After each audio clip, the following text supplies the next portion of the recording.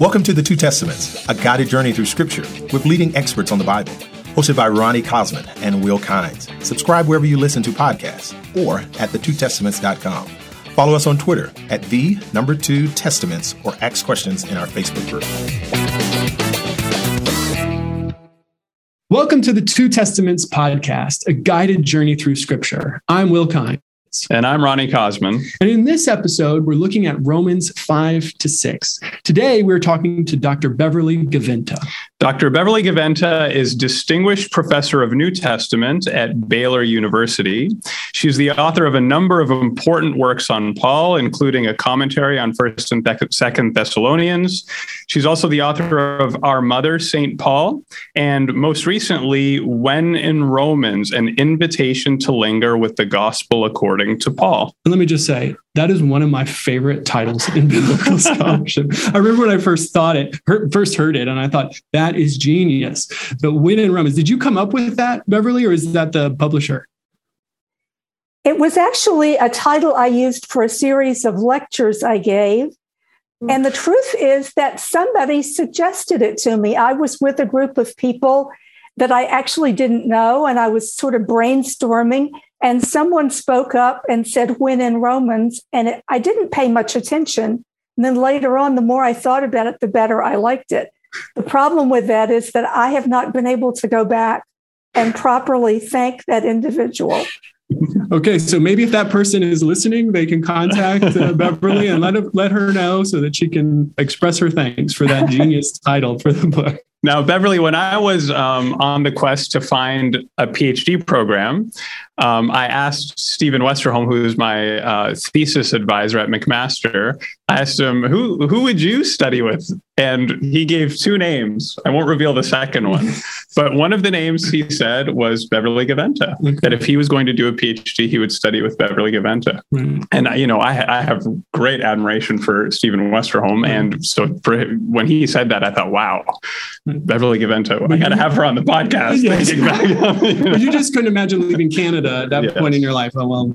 That's right. That's right. I am actually quite moved by that anecdote, Ronnie, because I have great admiration for Steve, too. So thank you for that. Yeah, that's fantastic. Now, Beverly, what first drove you, inspired you to start studying Romans? That actually goes back all the way, I won't say quite how many years, to my first year in seminary. I was not actually interested in New Testament at all. I had some pretty bad classes as an undergraduate. And I was trying to deal with a requirement that I take some New Testament classes. And so I stumbled into an exegesis class on Romans taught by J. Lewis Martin. And that was the beginning, and that was the end. Part of it for me was the sheer puzzle of it, the following Paul's logic and trying to understand how one thing was connected to another. The other, I think, was this glimpse of what Paul is saying to us about God's relationship to us and how generous, how capacious that is. And I've been drawn to that ever since. Beverly, what for you is the most difficult thing to understand about these two chapters, Romans 5-6? The most difficult thing about these chapters, especially the second half of chapter 5, I think, is the repetition.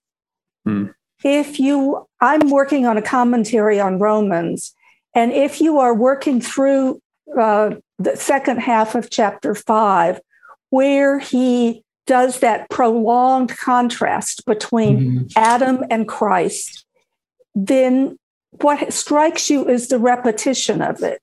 It's as if you're reading Hebrews and he keeps saying the same thing over and over. And you have to struggle with why. What is it that makes this so important? I think it's also a little bit difficult to get a handle on why he feels it's necessary to say any of the things that are in these chapters. Back in chapter 3, which many people think is the highlight of the letter, the core of the letter, in chapter 3, where he talks about the death of Jesus and God putting Jesus forward as the mercy seat and as the way of making things right between God and humans, you think he has dealt with this problem of sin. But then in chapter 5, he's talking about it again, and even in a more prolonged way. So wrestling with those two texts in relationship to one another is, for me, the most difficult question. Mm-hmm. And you mentioned your initial interest in Romans came out of seeing it as a kind of puzzle. So how does this piece here in Romans 5 and 6 fit into the larger puzzle of Romans in your view? In my view, and everything I will say is, represents my own work, enlightened by a myriad of predecessors in the study of Romans. But I think in Romans 5, Paul is actually fleshing out what he's already said in chapter 3. Many commentaries and studies of the Bible will say that in chapters 5 through 8, Paul is talking about the Christian life. He's talked about sin in 1 to 4. Now he's talking about the Christian life. And I'm not sure it works that well. It does for about the first 3 or 4 verses of chapter 5. But in chapter 5, he takes us back into the problem of sin. And I think in chapters 5 and 6, what he does is to extend what he's already said. And he radicalizes it, if you will. The problem is not just that I have sinned or that you have sinned. The problem is not one of just Abraham, chapter 4. The problem is about the whole of humanity and how the whole of humanity is captive, the language he uses, to forces of sin and death and has to be redeemed, has to be rescued from the forces of sin and death. So I think in chapters 5 and 6, we start to see just how large Paul's gospel is, how capacious it is. Now, I always have a difficult time when I come to these chapters with verses 1 through 11, with how do those verses fit in to what comes after in verses 12 through 20. So let's begin with verse 1, Beverly. Paul says, "Therefore, since we have been justified through faith, we have peace with God through our Lord Jesus Christ." And then he goes on in verses 9 to 12 to talk about how we have been reconciled to God through Jesus Christ. What does Paul mean when he says we have peace? Is Paul talking about an internal spiritual peace, or is this peace in a different way? I think when Paul talks about peace here, it certainly doesn't preclude an internal sense of wellness. At least I hope it doesn't. But I think this peace here presupposes that God and humanity have actually been at odds. One of the things we skip over is down in verse 10, where he says, we were enemies of God. This is language that suggests we were on the side of sin, on the side of death, on the side of forces of evil. And we have been delivered from that. And now we have been reconciled. We have peace with God. And that is what enables us finally to live into a Christian life. So is it picking up on a kind of battle imagery? Is that with the enemies and being reconciled? Yeah. Yeah, I think so. There's a fair amount of conflict language throughout this section of Romans, even extending into chapters 7 and 8. Sometimes you can't see it in the English translations, but when Paul says over in chapter 6, present your body parts as weapons. The English usually says instruments of righteousness, or you were instruments of wrong. Now you should be instruments of righteousness. That's language for weaponry. Later on, when he says, the wages of sin is death. That's a very particular term that is used in military texts for the pay that you get for being a soldier. So this is pretty agonistic language. Interesting. And that, I think that really helps us helps me integrate verses 1 to 11 into what we see in verses 12 through 20. So let's move there. Paul tells us in verses 12 through 20 how sin and death entered the world. And he takes us all the way back to the first human, to Adam. He says, therefore, just as sin entered the world through one man and death through sin, and in this way, death came to all people because all sin. How does Paul present sin and death to us? And there are other characters at play here in chapters 5 and 6. I think I've already anticipated the way I would answer that question. A number of scholars will say Paul is simply personifying sin and death here. And it's very hard to tell, right? When somebody is simply personifying or when they really mean these are forces, these are powers in some sense. And I think for Paul, these are real, whether you say whatever kind of language we ascribe to it. So what he means is sin and death. Adam's act opened the door for sin and death to come in. And I think this is by way of explaining to the Romans, recalling for the Romans what their situation was. Could you elaborate on that a little bit in terms of what it means to say that sin and death are real? So they're not just constructs in our heads, but they have a reality. Right. How's Paul thinking about that? Well, another way of saying that would be sin and death are not for Paul simply events. They're not simply something that I do or you do or we do, but those actions, which he has detailed back in chapters 1 to 3, are symptoms of a power itself. And that's the kind of language he uses when sin enters the world, death enters the world. Sin and death rule, sin and death multiply. Verse 20, sin multiplies. You have this sense of sin as being almost cancerous in the way it has taken on a life of its own here. Yeah, the picture in verse 14, yet death exercised dominion or ruled, right? That picture of sin and death as rulers is really this is not just something you do, right? As you mentioned earlier, this is sin and death are rulers and powers that take hold of you. They overpower the world in was what Paul was getting at, I think. Yeah, and I think this is why Paul almost never uses the language of repentance or forgiveness.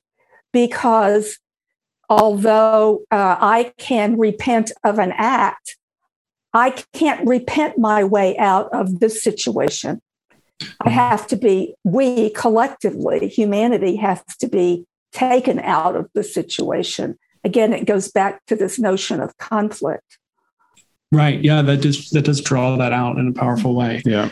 You've already alluded to this extended contrast that Paul creates here between Adam and Christ. So verse 15, for example, in chapter 5, but the free gift is not like the trespass, for if the many died through the one man's trespass, that's Adam, much more surely have the grace of God and the free gift in the grace of the one man, Jesus Christ, abounded for the many. Or then in verse 19, for just as by the one man's disobedience, the many were made sinners, so by the one man's obedience, the many will be made righteous. So what is Paul's purpose here in this repeated and, as you pointed out, extended contrast between Adam and Christ? I think his purpose here is to show that just as what Adam did affected all of humanity, right? Nobody escaped. What Christ has done also affects the whole of humanity. Otherwise, this contrast doesn't work. It falls apart for him. Now, he says the many, right? In some other places in here, he also says all, although I'm not, verse 18, he uses all. Right. One I'll of the just read things that. Verse 18, therefore, just as one man's trespass led to condemnation for all, so one man's act of righteousness leads to justification in life for all. So there we've got all contrast instead of many. Right. And I think the reason we get hung up, or some people do, on the many is that again, we can't see the Greek. In the Greek, as you know, it's hoi polloi. So there's a lot of alliteration in this passage. And polloi is an alternate for him to Pontus. At least here, I don't think he really distinguishes between them. I think polloi is simply, it just sounds good because he's got paraptoma, paraptomati, hoi polloi, epiphanon. You can hear all of those P sounds, even if you don't know any Greek. Right, that's true. But does the contrast work? Is there some fudging going on here between the all and the many? Because many would see Paul arguing that all are condemned in Adam, but then does that mean, based on the logic of the comparison, that all are therefore saved in Christ? Does that point us towards a kind of universalistic view? I want to borrow from what I understand to be Karl Barth's position on this, which is that he would never say he himself was a universalist, because that is to claim to know the mind of God. Right? And I am not going to claim that Paul was a universalist, because I think that implies that Paul himself had access to the mind of God. And there are numerous places where he makes sure we know that that's not the case. But I do think the logic of his gospel is a gospel that does not exclude anybody. And I think Christians get quite hung up sometimes on trying to make sure somebody gets excluded for fear that somebody will get something for free, Well, the point is that all of us who understand ourselves to be Christian are claimed for free, right? The gospel is free. That's exactly what grace means. So I don't myself find any problem with saying that for Paul, all actually means all, eventually, eschatologically, right?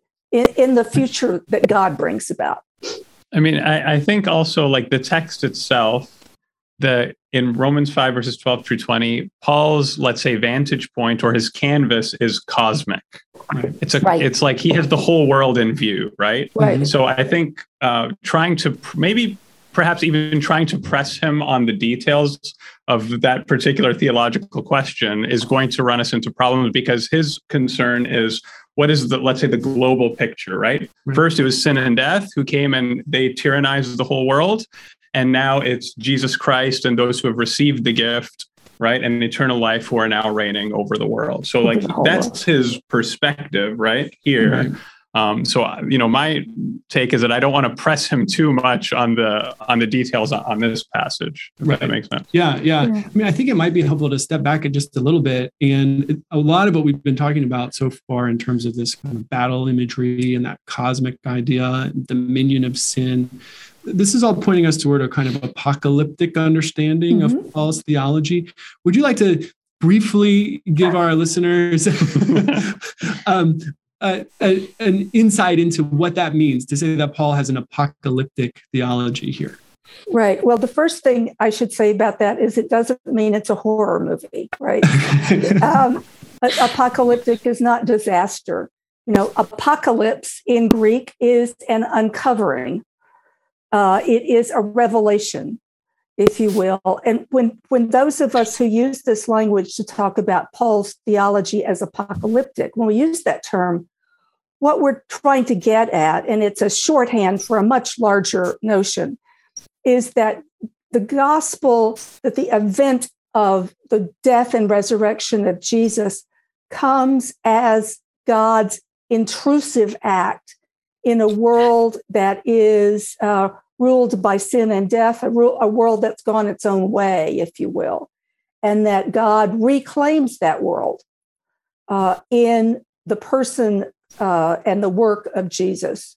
So it is an apocalypse in that sense. There's not a kind of nice, tidy line across history in which Jesus is kind of the best new teacher on the block. You know, Jesus is not a new, improved David. Jesus is an intervention in a world that is a disaster. Beverly, in 520, Paul says something also puzzling. The law was brought in so that the trespass might increase. Now, this feels like Marcionite territory. Yeah, the early Christian who thought that the law, the Old Testament, the God of the Old Testament was bad, right? This kind of sounds a little bit like that. I mean, what's Paul saying here? Can we call Paul a Marcionite, or can we absolve him of the charge? Well, this is one of many, many great places in which to reiterate that you can never take a single sentence out of context, right? That is more true about Paul's comments about the law than it is about most other things. You just can't take a single comment about the law and say, aha, especially in Romans, because Romans develops across at least 7 chapters into what Paul actually has to say about the law. And he drops in these statements that are incredibly negative, right? And at the same time, he will say that the law is there to instruct, right? He will say positive. He says he upholds the law. Then he turns around and says the law increases sin. I think what he's doing is driving the auditor. And remember, all of the first generations were listening to this text. They were not reading it. It drives the auditor to ask the question that's asked of chapter 7. Is the law sin? And logically, he has kind of argued that the law is, and sin can really not be distinguished. But then in chapter 7, he says, no, the real problem is not the law. The problem is that sin has taken hold, even of the law. God's holy, right, and good law has been taken over by sin, so that there is a kind of split in the law itself. And that, again, has to be redeemed in Jesus, in the action of God and Jesus. So you could actually see this verse here pointing again to that dominion of sin. Sin is so powerful that even God's righteous law has been brought under its sway. Right. I mean, that is the terrifying thing that is happening, I think, when you get to chapter 7, is you have this picture of sin that is so out of control that it can invade even the territory God has made in the law. Wow. Okay. Let's move on to chapter 6. And chapter 6 begins with Paul anticipating a potential objection from an interlocutor. So he says, what then are we to say? Should we continue in sin in order that grace may abound? Now, why has Paul come to the conclusion that his imaginary interlocutor would ask this question? And then how does he respond to this potential objection? Well, there are a lot of scholarly theories about why Paul says this. One option is that people actually do know his letter to the Galatians with its pretty negative language about the law. And some people have associated him with failure to observe the law. And we see in the book of Acts that is historically, as Luke understands it at least, that is a charge that may have been brought against him. I'm not so sure I want to use that kind of historical reconstruction here. This is one of many places in the letter where he takes a kind of possible extrapolation of what he's just said and turns it into a way of making his positive argument. It's possible for someone to say, oh, grace is ruling now. I can do whatever I want to.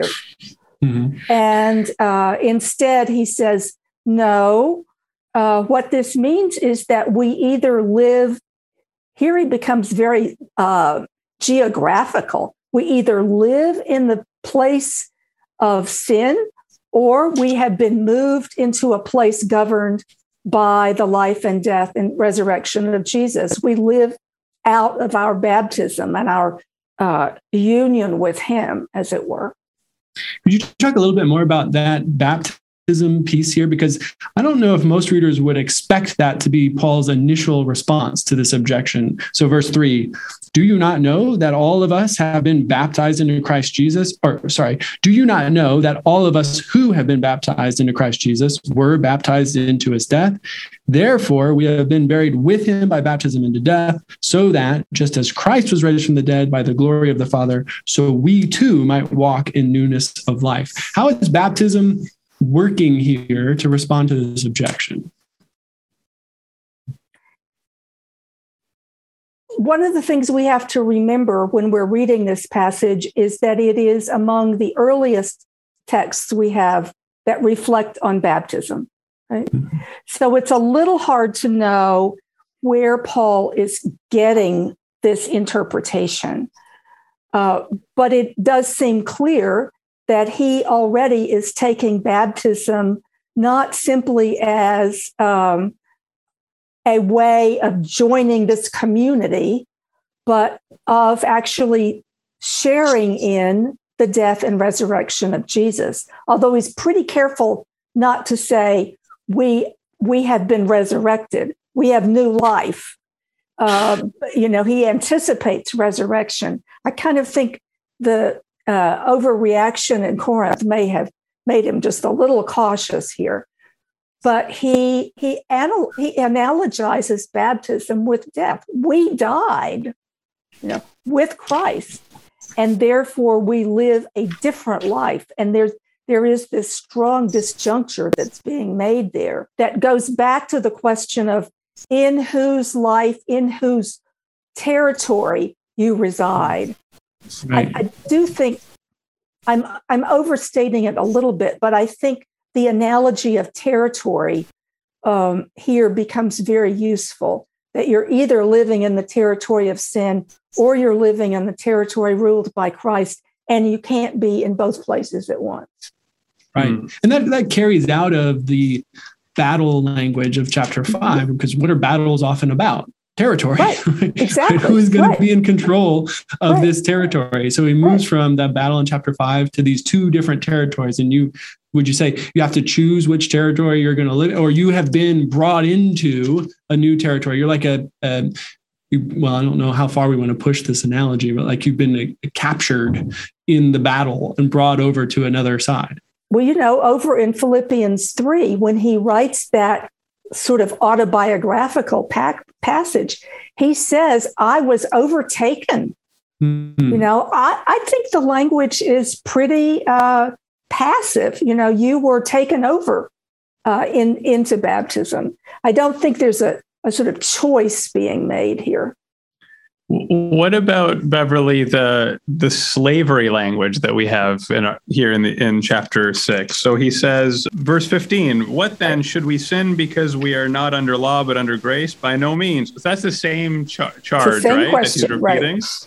What then, should we sin because we are not under law but under grace? By no means. Do you not know that if you present yourselves to anyone as obedient slaves, you are slaves of the one whom you obey, either of sin, which leads to death, or of obedience, which leads to righteousness. But thanks be to God that you, having once been slaves of sin, have become obedient from the heart to the form of teaching to which you were entrusted, and that you, having been set free from sin, have become slaves of righteousness.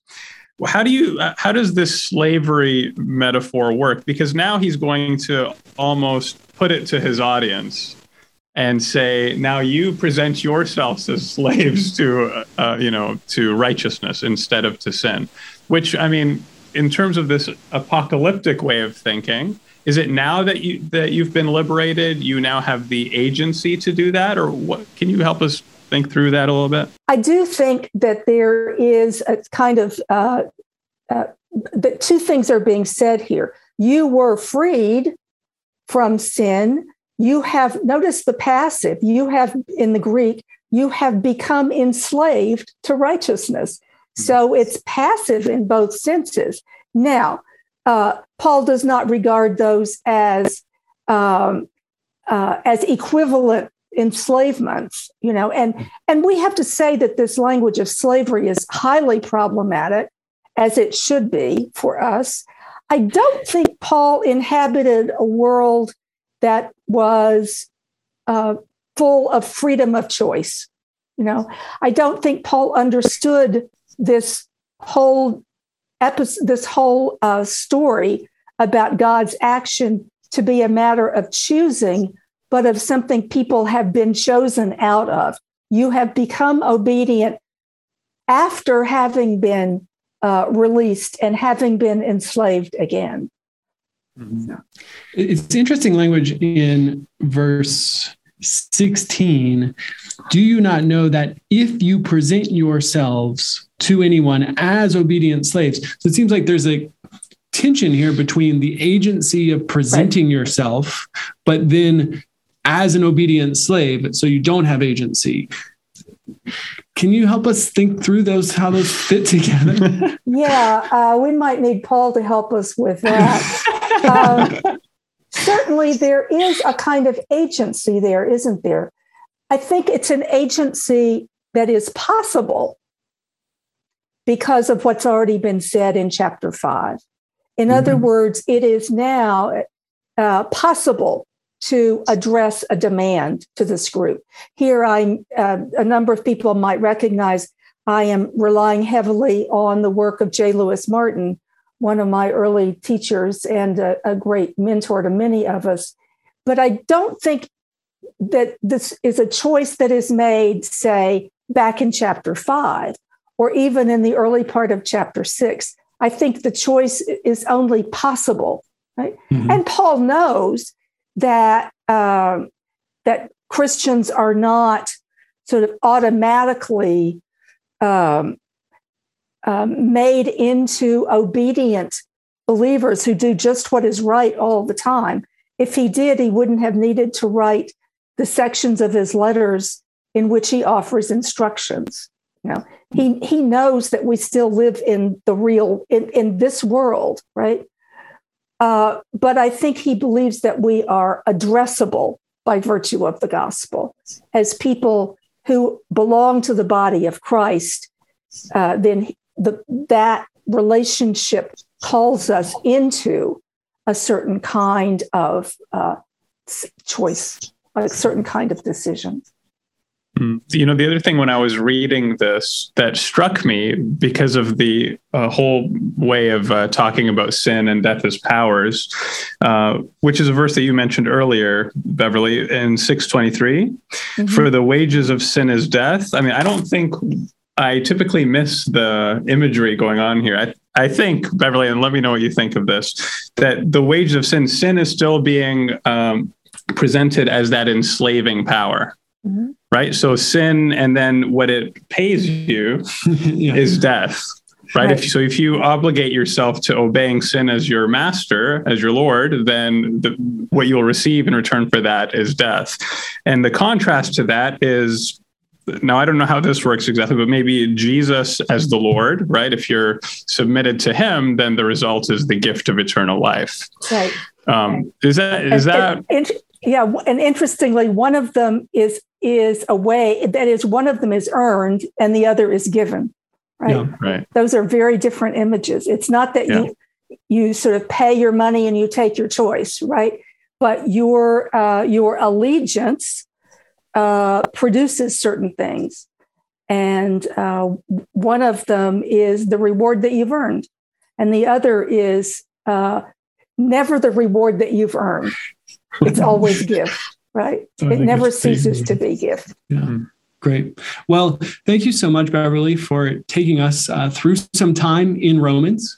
So we've been in Romans for a little while with you, and we really appreciate your insight on these passages. We just have one more question for you, if you wouldn't mind. What we like to do at the end of our episodes is to ask the scholars that we have on to participate in that genre that biblical scholars seem to have perfected, which is the blurb, right? Recommending something. And it doesn't have to be a book.